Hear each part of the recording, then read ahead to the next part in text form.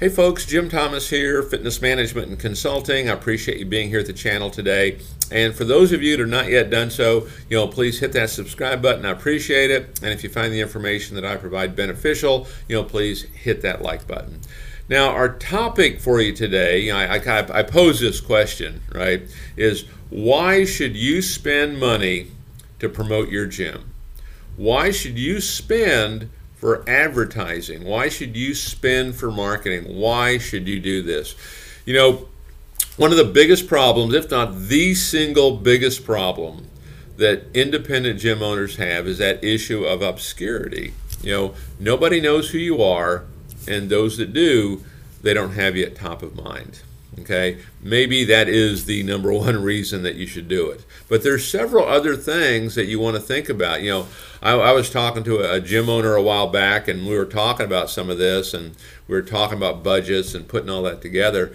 And he goes, Jim, you're really going to have to convince me why I need to spend money on advertising.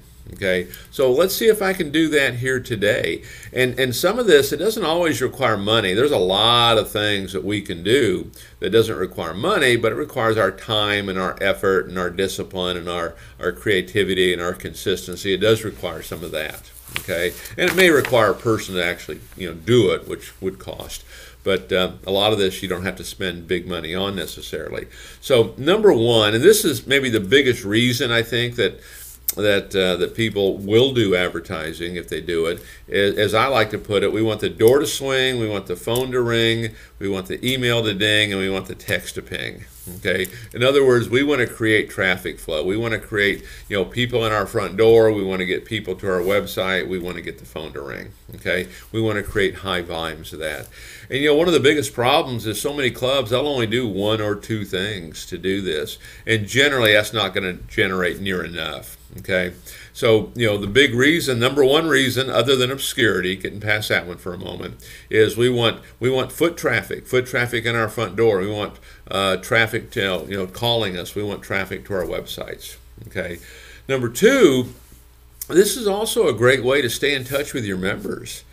I mean, members see what you market. They see what you promote, across all channels, whether it's YouTube or social media or it's print or it's on a park bench or it's in local stores, it's in your local community and events that you get involved with. Because what happens if you're not promoting? If you're not out there marketing and members don't see this, well, guess what? They're going to see your competition, and your competition is going to start to influence them, okay? And that could be one of the reasons that maybe you start to lose some folks sometimes. Stay in front of everybody. I know a lot of marketing companies, when they market, they'll pull out your member base, okay, and we don't market to them. And certainly if you're putting out a special offer, maybe there's some justification for that.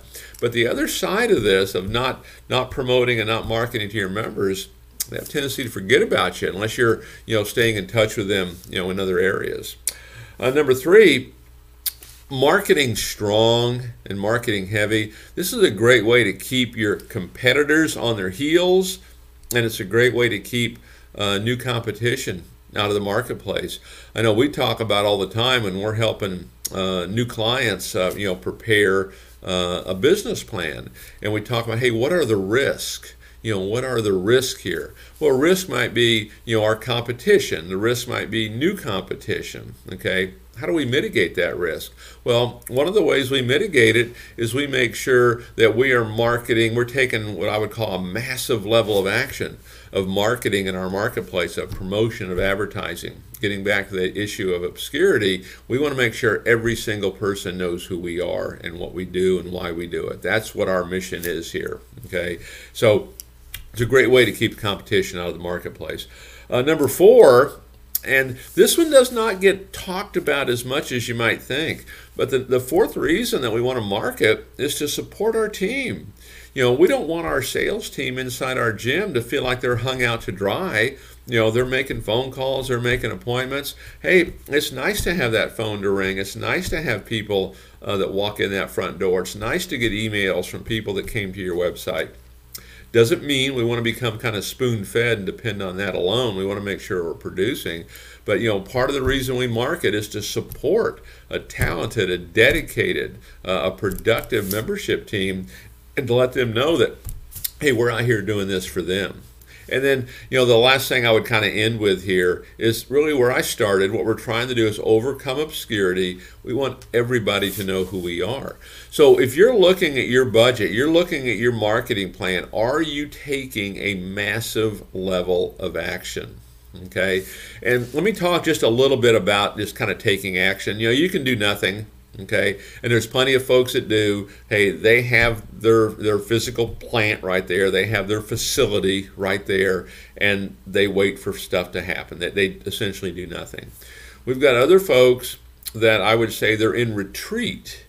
And what I mean by retreat is when they start saying things like, oh yeah, we used to do that. Oh yeah, I remember when we did that. Well, now we're in retreat.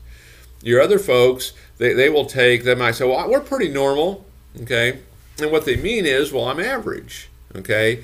And the thing is, average is not going to be very impressive. It's like if someone said, hey, there's a new restaurant in town, and I heard their food's average. Do you want to go? Maybe not. Hey, I heard there's a new movie showing. I heard it's average. Do you want to go? Probably not. If you're taking an average level of action, is it going to work? Probably not. The only real solution on this is taking a massive level of action, to get this done. And one of the things that I found that really works best on this is hiring, you might call them a street team, you might call them like a field marketing rep. And what it is, it's one dedicated person that the only reason they get up and come to work every morning is to drive traffic into your gym. You want a full-blown effort driving traffic into your facility and getting known in your community. And having that dedicated field marketing rep can be a great way to do that, because that's all they do. And based on a pay for performance type program, this is how they make their money. And of course, you need to train them and show them how to properly do this. And there's just no shortage of ways to drive traffic and to get people in. And then it's up to our sales team and others inside the facility, to be able to close them. So I want to encourage you, if you're not doing it, if you're not taking that massive level of action, start. It'll make a big difference. I mean, there's so much you can do. Writing blogs, press releases, social media, doing video, speaking at events, getting involved with charitable foundations, doing joint ventures with local businesses. I mean, there's a number of things right there that can help accomplish this or help do that for you.